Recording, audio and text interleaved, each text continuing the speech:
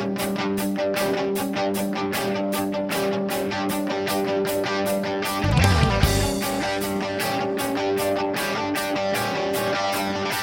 I'm Jennifer Haywood, and you're listening to the CraftSanity podcast. For some, the best professional move begins with a giant leap of faith. I don't know if you've ever felt like, that desk job that's safe and secure and certain is in some ways holding you back from doing what you really want to do. And it might be a great job with nice people, but yet something's missing.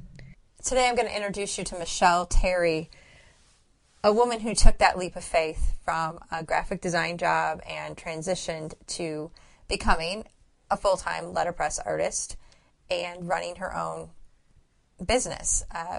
This was a transition that she made late in the year last year and then fully launched Runaway Press in January of this year. So she's still new to this whole full-time artist gig that she has going, but she's learned a whole lot, and her presentation it's very slick. She's got a good thing going. I met her at the local Fulton Street Artisans Market that runs every Sunday from 11 to 3 here in Grand Rapids at the corner of Fuller and Fulton Street. And, when you walk past her booth, you can't tell that she just got started, within the last year. So it's pretty cool what she's got going. Her story is going to be, I think, relatable for a lot of you because I know I was there. I was working the full-time desk job and really felt like something was missing and I needed to be more independent. And it's kind of a scary thing to walk away from gainful employment, a job where a check is coming every week or every 2 weeks. And so it's a nerve-wracking thing to do. And it's certainly not something that everyone should do, but it's definitely one of those things that if you're feeling like you have that itch to go and be independent and do your own thing, you might want to listen to this episode twice because Michelle has a good story to tell, and I think you'll be very inspired. So if you want to settle in, grab a project, cup of tea, and we'll get to that story. I am at Runaway Press here in Grand Rapids with Michelle Terry. Thank you for welcoming me into this awesome and inspiring place. This is really Thank you for coming. Quite cool. Yeah, so we're surrounded by a lot of type. Any estimate of how many fonts we're surrounded by here, or how much? I don't know how you printmakers when you compare notes. How much? What do you say? I have 50 fonts. What do you say when you guys get together? I don't think we get that specific. I usually say we got a little bit. Yeah, a little bit. We have I don't know how many, but a good selection, big, small, wood, lead, serif. Yeah, and it's really pretty to look at. I know that it's, I don't think I'll ever get bored looking at type. I won't either. Yeah. Where are you from originally? Belding. Did you have artist tendencies as a young girl? Yes. My grandmother on my mother's side and my grandmother on my father's side are both amazing artists, different respects. But like one of my earliest memories as a child is walking into my grandma's house, and she didn't even really say anything, or I didn't say anything. She just picked me up and set me at the kitchen table and put a piece of watercolor paper in front of me and some paints. Oh, cool. And that's what I did when I went over to her house. I just sat and painted. No questions asked. She just wanted me to, and that's what I wanted to do. So that's what I did. How old do you think you were at the time? This is just a guesstimate on my age, but I can remember being pretty small, so maybe like 4. Oh, wow. That's nice. And so you just took to it and just really liked creating? Mm-hmm. Yep. Yeah, and so from there, what did you do next? What other art forms did you experiment with? I did a lot of just, drawing, painting. All kids like to make stuff out of clay. Oh, yeah. So I did a lot of that. I used to, she had this little container of square Post-it notes that weren't sticky, but they were just like in a pile by the phone. And I used to fold those up and make snowflakes, like, by the hundreds. Oh, and wow. she had this Rubbermaid bin of, like, all of my snowflakes and all of these, pastel shades of Post-it notes. Oh, that's great. For the longest time. But when I got into high school, there was art classes, and I did a lot of pottery and ceramics. And then I think I took all the art classes I was allowed to take in high school. Maxed them out. Yep. Yeah. My parents are both artistic in different respects as well. My mom painted a lot when I was a kid. She's sewed, all of my Halloween costumes, my dresses when I was a little girl. And then my dad, he's, your typical outdoorsy guy. Right. But he has like the mind of an engineer. So if I needed to make like a science project, he would be like, I got it. We're going to make this. It's going to be made out of concrete. Then the string is going to be a pulley or, whatever it was. And he's a pharmacist. He went to college to be a pharmacist, but he never wanted to be, he's not that indoorsy type person that's going to, write prescriptions or count pills all day.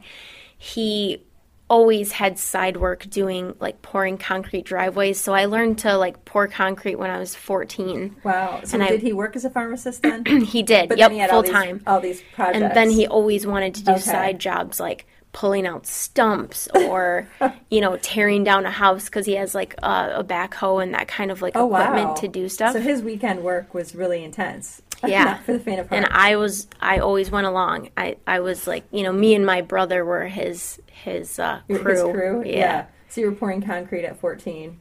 Yeah. And you wouldn't think that there's an art to that, but there totally is. Oh, my God. Yeah. And my dad really liked how I did the edging. There's like a specific tool that goes around and kind of curves the edges of the sidewalk where it's, sectioned off. And he always gave me that job because he thought I did a really good job. I was very specific about my edging. It sounds like in high school you maxed out those art classes. When you went to college, where did you go to college?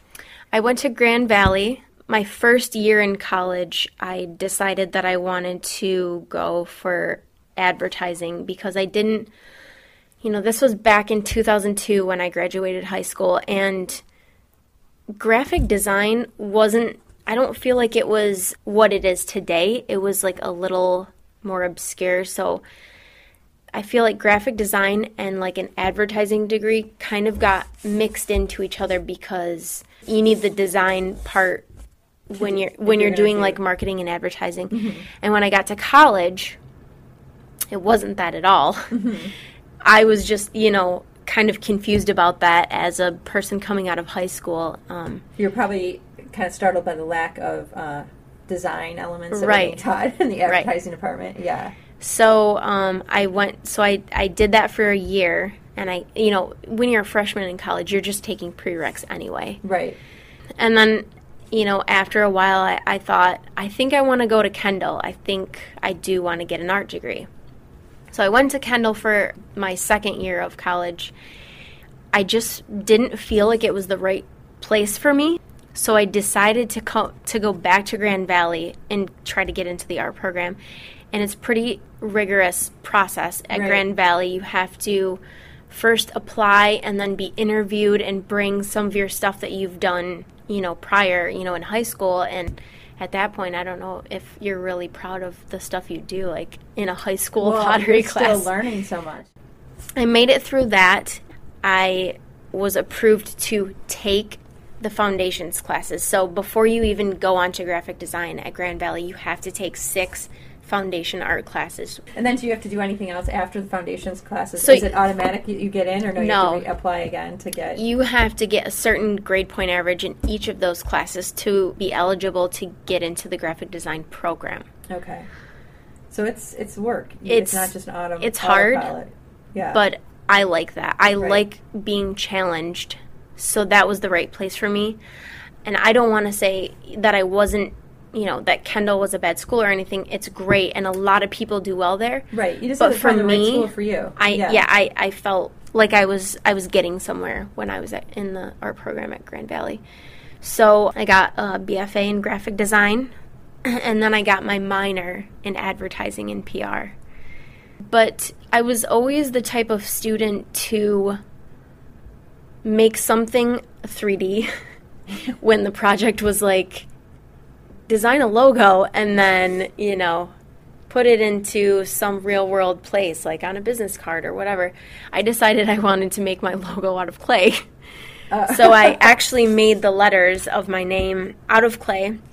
I kind of like wrote my name, and then I modeled the clay after what my handwriting looked like, each letter individually. So it became a 3D.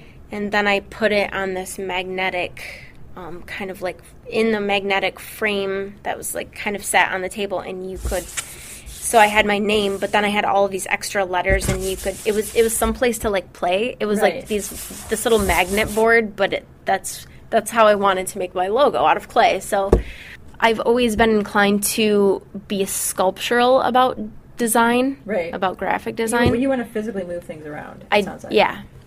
I used my other art classes. I had ceramics and I had, sculpture and stuff like that. I liked to apply those techniques in my graphic design classes because for the most part the projects were two-dimensional, on paper, and I wanted to see what other things I could put letters on. How could I design something like on something 30 feet tall So if I would have known about letterpress then, I think I would have gravitated towards it right then. Mm-hmm. And I did do one letterpress project in college, probably towards the end, maybe my last year of college. We had a small press and just a little bit of type, but the project was to carve our own piece of type, whatever that was. Okay. Could be one letter, could be a whole word, and print it along with some of the letterpress type. Okay. It was really open and you could do whatever you wanted. It didn't have to be, super elaborate. But I really enjoyed that project. And once I started carving one piece, I didn't just stop at like the letter I needed to use. Like I had a 8x10 piece of linoleum block, and I had my dad cut it up, and then so I carved my one block, and then I carved like 15 other blocks like that week because I was really into it. And I didn't necessarily print them all for that project, but I knew I liked that. I also took all the printmaking that they would allow a graphic designer to take. The two worlds were coming together back then, but it just didn't happen until several years later. And then got out of college. I did freelance for some companies, and then I was offered a job, a full-time graphic design job, and I worked there for 3.5 years, 4 years. Where did you work? I worked for Baudeville, which is out by the airport, and they specialize in employee recognition products. Oh, okay. You were telling me about that with the market. And it's a great company to work for, and I had a great new product team, and I loved a lot of aspects about the job, but sitting at a computer for 10 hours a day, it just it started weighing on me, am I going to do this for the next 25, 30, 40 years? In the meantime, I got that job, and a professor of mine named Chris Fox, he acquired a press and some type, and he got a studio space here in Grand Rapids, and he invited some of his students to come print, and I was one of those people. He said, hey, do you want to come? I got a letterpress. Do you want to come use it? Remember, we did that in class, in Grand Valley, and I was like, oh, yeah, that was awesome. I do want to come do that, so I'll be there. So I came that first night, and I basically never left. I came that first night, and he was looking for some studio mates, somebody to help him pay the rent and be part of this group that is now called Not Design. I was on board pretty much from the beginning, and I was in love with letterpress. And what year was that? I know the first actual project I worked on with the Not Design group was the Michigan Land of Riches project, which I believe was April of 2010. So before that, I had been coming to the studio and printing. That was headed up by Paul Lamenta, who does Site Lab now. Right. But that was the first kind of show in the old public museum before Site Lab really got started. Yeah, I've been part of this studio since then, and this has always been something I did on the weekends or one day a week after I got out of, my graphic design job. I did them simultaneously for 4 years. And I kind of always knew in the back of my head, once I started my graphic design job, that someday I did want to do this, really take it all the way and try to have my own letterpress business. And I just had to work up the guts. I wanted to give graphic design a shot too. I went to college for that. I needed to see where that could take me.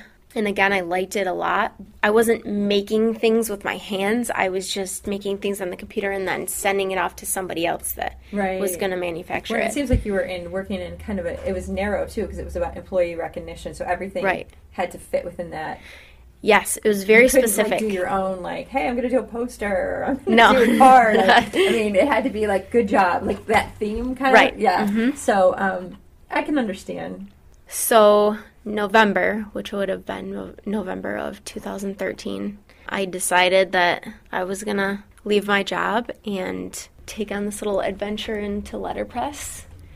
And so that's what I've been doing ever since, and just trying to grow as a letterpresser and try to make it work. Were you excited, nervous? How would you say you felt when you left? It was pretty terrifying, in your head. It's haha, okay, here I go. I'm not going to get a paycheck anymore.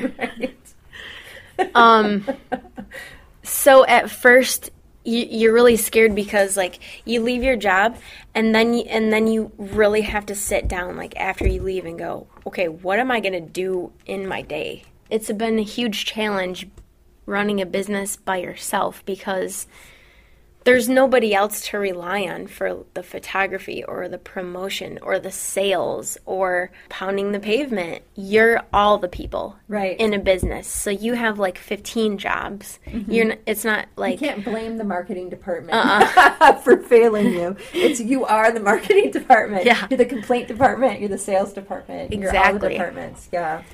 So that's been tough to do things in a timely manner because I have an idea. So I have a concept. I decide, okay, I'm going to make this line of greeting cards that are thank you cards. So I'm the person who composes everything, and I don't do that on the computer. I do it by hand with lead and wood type. So I do the composing here. I do the printing myself. I do the photography for whatever it is I'm going to sell. Mm-hmm.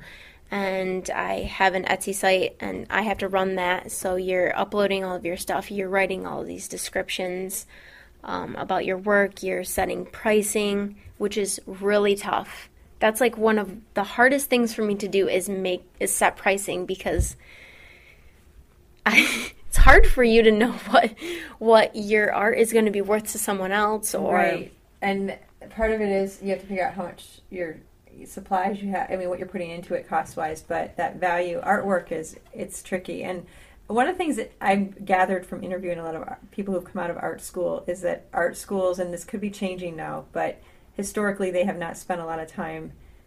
They educate artists on how to make art, how to really hone their skills and have that the core skills in drawing and, in color, but not a lot when it comes to the marketplace and business and how to sell your work, how to market yourself. And that's when I think things really get real for artists, because they come out of school and they're okay, I'm making this work. If I don't have a gallery representing me and I want to do my own sales, how do I do that? And they're on Etsy trying to figure it out, Yeah. And how has that been for you, that process? Has it gotten easier? I feel really new still. Even though I left there in November, I didn't start my Etsy until the end of January because at that point I didn't have a huge body of work to even make sell. The stuff to sell. So was Runaway Press, did that exist before you left your job? Is that something you started before? Okay, so you started that, launched in January. Yep. Okay, so we're really new. We're in July now. So we're 7 months in of official business here. Right. Yep, I started my Etsy January 21st or something of this year. It was really slow right at the beginning because, again, I was trying to build up a shop of stuff. And at first, I think that first day, I had 3 items in there. And I was like, woo, here we go. But how long did it take to get your first sale? Not too long, maybe a week and a half. Okay, so you had to wait for a week and a half, though. I mean, that's a long time. It's probably like eternity, though, when you're trying to... But I was still working on populating my shop at that point. So you weren't too concerned. You're like, I'm just going to get this stuff there. Yep. The first day I had 3 things. Then, maybe like 4 days later, I added, 5 more things. And I just kept adding and adding that first few months. But, yeah, it was just scary at first. Right. And, well, it's interesting because I actually saw you at the Artisans Market in Grand Rapids here. And one of the things that struck me is you did not appear to be somebody that just launched a business in January. Oh, sweet. No, I'm serious. So I think that's really testament. There's a lot going right with what you're doing, because I don't want to come across as sounding like, oh, I can tell a rookie from a mile away. Because I still feel like a lot of the things I'm doing, I'm very rookie in a lot of the projects I'm doing in my own life.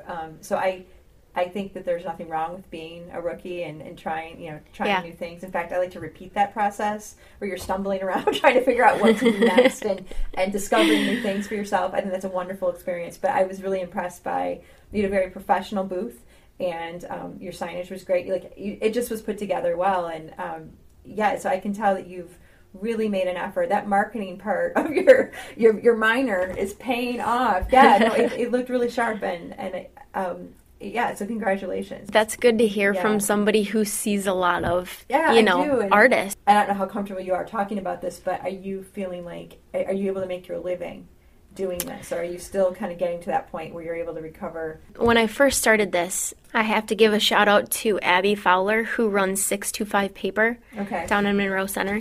I met her during Art Prize 2012, I think. And she saw this Michigan print that I made, and she came up and she goes, "Who did this?" And I was like, "Oh, I did that." And she goes, "I need it. I have to have this somewhere in my shop, in my house. I love it." At that point, I had only had one. I made one because I was printing it for Art Prize. Oh, okay. It was still on our press, but if you want to describe, for people who can't see it, I'll put a photo on the website, but for people who can't see it as we're talking about it, it seems like really mean. We're looking at it. Like, oh yeah, the print, and they don't know what we're talking about. Describe your print. It's 28 by 40 piece of white paper that I've printed the state of Michigan on, and I've kind of composed it from all these antique blocks. So they've kind of like been pushed into the shape of the upper and lower Michigan. And I got Isle Royal up there and north of the UP, and it's big. It's really big, and that's how many Michigan. How many pieces? You don't have to count them, but roughly how many pieces? How many individual letterpress pieces are on that? Oh gosh, 300 maybe? 250? And they're all symbols. Yep, ornaments. There's some letters in there, but ornaments, letters, numbers, some little people in there, animals. There's even a Michigan inside of Michigan. There's a couple Michigans inside the Michigan. This could be fun too, like just not only for art collectors, but for people with kids. Yes. The kids are bored. Like if a doctor's office really wants to make their waiting room super awesome, yeah, be like, okay, find the paper airplane. Yeah, yeah. There's so much in there. And how long did this take to compose it? I think it took 18 hours to put together, and then to print each piece, it takes an hour to ink each one and get everything. The pieces move every time I print it, so you have to adjust it. Again. Adjust little pieces here and there back together. So Abby saw that piece. Yep, and I met her, and then she, I kind of got to talking with her that day about letterpress, and she told me that she owned 625 Paper, and that she carries letterpress stuff, and she wanted to support local artists as much as she could, but she didn't know of too many letterpressers in the area. And she said, okay, well, if you ever start, letterpressing or have your own business, I let me know, and I'd love to carry your stuff. So she was the first person that I kind of talked to. I think I went to her shop right after I left my full-time job, and I said, Abby, guess what? I left my job. I'm going to letterpress full-time. And she's like, oh my gosh, that's awesome. She gave me some really good insight into owning your own business, because she essentially did the same thing. Right. Left her design job to open that shop. So she said, don't plan on paying yourself for 2 years. Once you start a business, don't plan on, making any absorbent amount of money for the first 2 years. I haven't made nearly as much as I did, at my full-time job. But when I, have a good size order to a store I sell to a place up in Mackinac called Little Luxuries of Mackinac. Yeah, I've actually been there. Yeah. So when I do orders to stores like that, that's a decent chunk of money that I can pay my rent with and stuff like that. Right. I've really had to cut back on a lot of areas of my life. Like, I can't just go out and buy a new pair of shoes whenever I want. I can't go out to eat whenever I want. I have to be very wise with how I spend my money, but I'm happier. And I've realized a lot of things I don't need, and I was wasting money. When I made more money, I was just wasting a bunch of it. And with what you're working with here, you've made some big investments for your business, yes, with the press and stuff like that. Yeah. That's not going to be an annual expense. If you know what I mean, Right. you're not going to have, I got to buy another press this year. It's like you can get, if you have a good solid press, you can make that work for you for years and years. Yeah, forever. And years. I mean, because your press is how many years old? I mean, that's an... Yeah, maybe 70. Yeah, and it's still going. So yeah. You're good. Oh, yeah, it's perfect. Do you feel like quite a bit of just satisfaction? I wanted to do this before life got super crazy for me. Mm-hmm. And if it didn't work out, it didn't work out. Right. I can always go back to graphic design or, not that I really want to, but I've actually thought of 10 other jobs I want to do. 10 other jobs. You sound like me.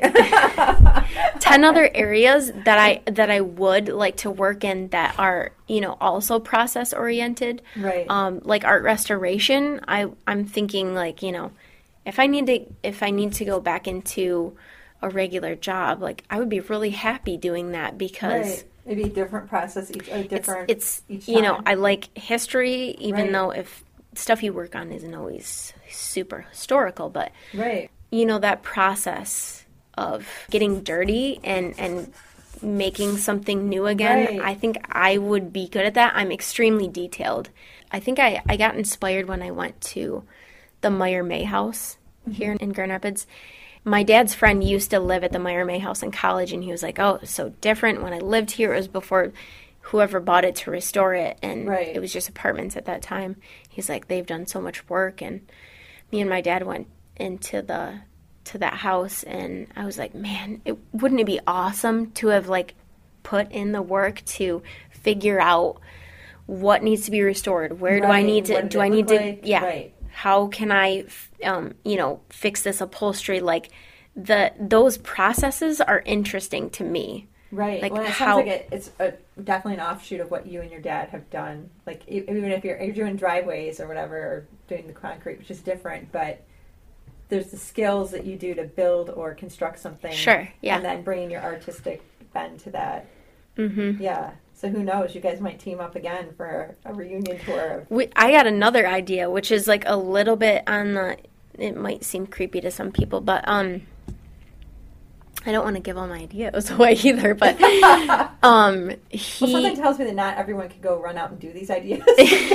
you have experience doing the special curve on the concrete. Yeah. Most people have no idea how to do that. They probably don't even notice that there is a curve on the concrete, but I do. Yeah, no, I've noticed that because I noticed when it's jagged how much trouble if you're walking or riding your bike. It can be a problem. Yes. So my dad retired a year ago now. And he's been doing just lots of side jobs with his machinery and stuff. And he's now the caretaker of the cemeteries, 2 cemeteries and their grounds in Belding. Okay.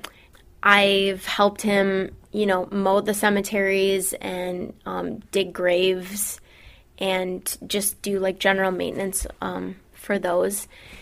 And so I look at a lot of I probably go and help him once a week, do that kind of stuff. Right. And so I've looked at a lot of headstones and the lettering on them, and some of them have imagery, flowers or whatever it is. I'm interested in. I don't know what you call it, chiseling or carving stone. I want to ask you a question about headstones themselves. Mm-hmm. Do you like the modern headstones? Because I kind of don't. I like the old ones. How it seems like the fonts are different and the... There's so many. I can't say, though, I've spent as much time probably as you. I don't go once a week. I don't go once a week. I love looking at old ones, too, because you can tell that they're hand done. Yes. Well, I think that's why I like the old ones. Nothing against the people that have businesses now that make modern headstones, aided by modern technology. But, yeah, I sometimes think, this isn't as labor-intensive as the other. Yeah. So I'm interested also in that because it's working with typography still. Oh, yeah. Yeah. But it's actually etching away in stone. I'm sure there's plenty of headstones that the people, if they would have picked them out themselves before they died, they would never have picked that. Right. And even families probably might go back 5 years later and be like, why did I even pick that? But they were devastated at the time. So there might be a way that, you could market something, and I think artists in particular would probably be interested in that kind of thing, because artists don't want a tacky headstone. No one wants to think about their death, but artists definitely don't want tacky. I want, whoever I leave behind to say, oh my gosh, have you seen her headstone? It's gorgeous. And if they go visit, it's your leave behind. That's where people go visit you. So just tacky, unwelcoming type of, yeah. And I think for people to be creeped out too by cemeteries, I think that's kind of sad too, because that's where people should feel like they can go back and have some kind of connection with a loved one if they have somebody buried there. Yeah, it's I don't know, and our culture, American culture around death is really, it's a very uncomfortable culture. Yeah. Our family is different, I think. I've had a lot of people close to me die in the past 10 years. I feel like it's made me feel more calm about things, accepting those things in a different way. And now that my dad works there pretty much all the time. Right, so you kind of got, it's not this is creepy. No, kind of. I feel very calm, and it's like if I get done mowing and he's still doing like weed whacking or something, I will go and lay down someplace, or I'll go and like take some pictures or just walk through and look at people's graves, because cemeteries are beautiful places. There's a lot of font there to check out. Yeah, a lot of lettering, and I like to see what people have written on their headstones. And one that sticks out in my mind, a really, really old one, you can barely tell his name anymore, at St. Mary's Cemetery in Belding. So it's his name and then the dates, and then it says in a script font, "Just away." And it was almost like he may have picked that out. I don't know if he did or not, but it was like he was telling whoever was visiting him, like, I'm not gone, I'm just away. Wow. That like really struck me. Yeah. And that's when I got to thinking, like, how much more each of these headstones could be to the people that they leave behind. Some of them just say name and dates, and that's it. So where are you headed next? What do you want to see happen? You're not even a year into this, but what are your immediate goals for Runaway Press? Just contact more shops. I think there's a lot of people I meet through social media, especially Instagram. That has been an amazing outlet for people to see my stuff. Yeah. Crazy. I mean, I would say even the stuff I sell on Etsy, people see me on Instagram first, and then they go to my Etsy. Isn't that amazing? And the shop owners follow me on there, so they know what they're seeing stuff that I'm making. Just because of the process of creating to actually selling a piece is so time consuming. Something I'm bad at is contacting a lot of the shops, or when you sell to a shop, you have to make them a line sheet of all of your stuff with the prices, depending if they do consignment or wholesale. I need to get better at cataloging everything and pricing everything and numbering and dating everything as soon as it's dry, and making the process more streamlined, and really like reaching out to those people who say, hey, I really like your work. Contact me if you ever make this kind of a thing, or I'm really interested in cards. Right. Give me a holler or whatever. I'm just like so consumed at this point with like making that I feel like I let stuff like that like fall off my radar. It's difficult because it really is a job. Getting back to what you're saying, where you now have all these jobs. Yeah. You used to have one job, and now you have all these jobs. I need like an administrative person too to handle like all the emails, Instagram, comments, requests, and stuff like that. Right, and then you get to that dilemma where a lot of businesses grow to the point where they do need help, and then you have to decide: can you afford to hire somebody else? Because most people don't want to wait 2 years to start making an income from the business. You know, like, hey, come on board. We're going to get paid in a few years. Yeah. So, what is it about the type itself? Because I know when you were giving me a tour kind of your studio space here, you were talking, and I think we probably should cover the fact that you're part of kind of a collective here. Right. And what is your collective called? Not Design. Not Design. So why did you guys choose Not Design? Oh man, this is a toughie. I have conversations with Chris Fox about this every once in a while. He came up with the name before any of us current people were here. With that name, okay. Pretty much, yeah. He was inspired by this guy who started Project M. His main idea to what he did was, it's not just design, it's all these other things. It's like problem solving. It's like, how can we be environmental about stuff? How can we reuse stuff? How can we help this population of people? How can we be involved in our community? All of these other things, he's a designer, but he wants to do all these other things. So I think that's where the name kind of came from.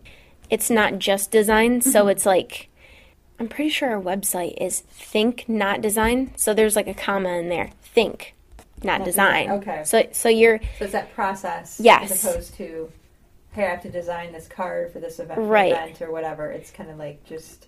The word design, everybody like has this go-to thing in their head about what design is. It's like, oh, you work on the computer. Oh, you draw. Oh, you make letters. The name is kind of a statement about it's all these things. Right. I think, one of his main ideas is like problem solving. Design is problem solving. So whatever challenge it is, you're going to do a logo, you're going to do an art installation. You're really solving this problem, okay? How can I help this company brand themselves successfully? Right. How can I make this logo work for this company? And, design's in there too, but it's so many other things you have to think about and research and concept, so... And you're bringing people in here and you're doing some workshops. So you guys offer workshops Yes. We try to offer workshops, once every couple of months to, and that gets you like 3 or 4 hours in our studio using this antique equipment and all of our type and all of our printers cuts. So you have 3 presses here, or are there more than? There's that one in my garage we're going to get in here soon. You'll have 4. We'll have 4. We really like to focus on the educational part of letterpress because we are in love with this and we want more people to know about it, because when you pick up a card that's been letterpressed, most people don't know the process of how it was made or any of these, historical processes of printing. So this is really like a working museum. We like to have people come in and teach them the process. And so when you take a workshop, you come in, like I said, for 3 or 4 hours. We give you a small history of print, the printing press and letterpress. Then you basically just dive right in. You can look through any of our stuff. You can make a print, a poster, a card, your name, whatever you want, whatever you make in that time that you're here, it's yours. So you're coming in. We're teaching you about the process. We're sharing, all of this historical goodness with you, and you're making art and taking it home with you. And that's $50 per person to do that? We generally charge $50. I know we've had some specials before, but we post all of our workshops on our Not Design Facebook page, and then Runway Press Facebook page as well. I always post it both places. Okay, so people can follow those pages if they want. Yep. The update. And the type is so beautiful too when you open the drawers and because it's like you feel like you're just like looking at a piece of history and and to be able to create with that is got to be fun. Are you getting better at? I'm assuming that you're able to read fonts backwards. Pretty much, pretty good. yeah. How long did it take you to feel real comfortable with that? Once you do this for a while, I would say like a year, because when I first started coming here, I wasn't here regularly, right. Maybe once a week, once every 2 weeks. So you kind of like starting over when you're not, letterpressing that often, but, so a good 6 months to a year of doing it. And then you start to have less situations where you have to turn the E the other way. Right. Right. Yeah. Well, I mean, it is a really inspiring place, and it's great to see that letterpress is coming back. I feel like it's becoming more common where people are at least starting to clue into the fact that it's not something that was just they did in the old back all the time ago, and no one does it now. I love the fact that you're at markets where mainstream people can shop and buy cards, and then if they're not in the art gallery or in an art show, they still are going to run into your work, which I think is really cool. So you're kind of bringing this to the attention of people who are out just buying cards. They're looking to buy stationery, and they're realizing like, oh, this is handmade and it wasn't generated by a computer. There's something really cool and really fun and tactile about that. So congrats to you for doing your part to educate the public about letterpress printing. So thank you. Yeah, I don't know if there's anything that I didn't ask you either about your business or yourself that you want people to know, as far as your story goes. I guess I just want to stress that the education of letterpress and traditional printing is just as important to me as making the work. When I get to share the process with other people, that's like what kind of drives me. Mm-hmm. I like to make my own work. I'm very happy, doing this every day. But I get so much more excited when other people get excited about it too. Right. And seeing people after they pull their first print, like some people jump up and down and they're like, oh my gosh, this is awesome. It's like instant gratification. You did the work, you put the type down, you hand inked it, and there's your print. Right. It's great to have people in here because there's always that element of surprise in printing. Mm-hmm. When you work on something on a computer, right. You design it, you know exactly what it's going to look like. Right. When you print on a letterpress, you design it, but you really don't know what it's going to look like, It's like, right. and I'm getting, for all the stuff that I make, I'm the only person who gets that surprise, which is awesome. Right. I put a composition down, I hand ink it, I put the piece of paper down, and I don't know exactly what it's going to look right. like because I've only seen it backwards on wood or lead. And then you pull the piece of paper up, and it's usually a pleasant surprise. I mean, you're always, if you're making something specific, you're going to want to tweak things here or there. But so then when people come in, they can get that surprise too. Right, because you don't get that at the market if you buy the finished card. Right. Yeah, unless they see you make it, they don't get that experience. So, and that never gets old, seeing the print. No, it totally doesn't. So that's why I started bringing my small press to the market. Right. And really my dad really pushed me to do that. And he's like, Michelle, people want to see that. They want to see how it's made. And I was like, yeah, you're right. Mm-hmm. He's like, we got to figure out a way to get your press at the market. And it's so, it's 300 pounds, which is portable, a portable press size. Jeez. So I've been bringing the press to the market and doing live pressing and demonstrations on Sundays from 11 to 3. So are you there every week, or when are you there? I try to go as much as possible, but there's other things that come up, but I'm going to try to be there as much as possible. I think it's great to have the press there so that they can make the connection. Mm-hmm. They can say, okay, here's your cards and stuff. Oh my gosh, it's letterpress. And what is that really? And well, here it is. Right. We have one right here, and we will show you how it works. Even if I didn't sell anything at the market, it's worth it just to bring the press out there because I love the kids' faces when they see how it works. Yeah. They are Adults, too, so surprised, you know? They're the ones that get the real surprise because they're thinking, like, where's your computer and your printer? Right, because they don't know anything about press. So, like, no. It's not even part of their history. I love to print for kids because they think it's magic, which it is. It is magic. Yeah. Well, a special thanks to Michelle Terry of Runaway Press for sharing her time and giving us kind of a behind-the-scenes tour, a little verbal tour of Not Design Studio, which is located in Grand Rapids. And I did take a little video of Michelle when I was in her studio of her pulling a print on one of the presses there. So I'll post that as well. You'll find a link from CraftSanity.com. You can also find Michelle's work for sale on Etsy. So if you look up runawaypress.etsy.com, you can find her work there. She also has a Facebook page. I'll post links to all of that on my website. And if you're working a day job that you love, by all means, keep working it. Not everyone needs to go quit their day job and be a full-time artist.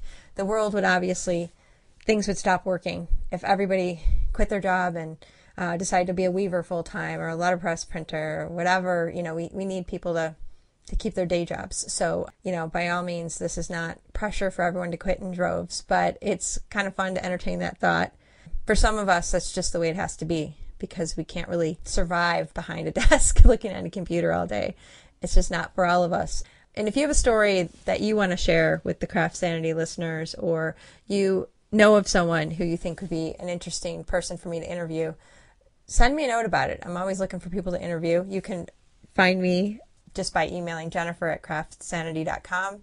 I get a lot of email, so if I don't respond right away, please don't be offended. My email address has been widely publicized, and the downside of that is I get a lot of junk mail. So if you don't hear from me, though, in a reasonable amount of time, if I haven't gotten back to you within a week's time or a few days even, feel free to send a second message, and I will get back to you. I don't get offended by gentle reminders, but I just have a lot of students emailing and people for my day job, people for this podcast, people buying looms and wanting to talk to me about weaving and all those things, and it just... I have a lot coming at me, so feel free to wave the flag twice if need be. Thanks for tuning in. I really appreciate it. It's fun to have these little chats with you. So I'll be back soon with another episode. I've actually already recorded it. And next time we're going to talk about weaving and fiber art, which is one of my absolute passions. So that's going to be a lot of fun. In the meantime, craft sanity, my friends. It works for me.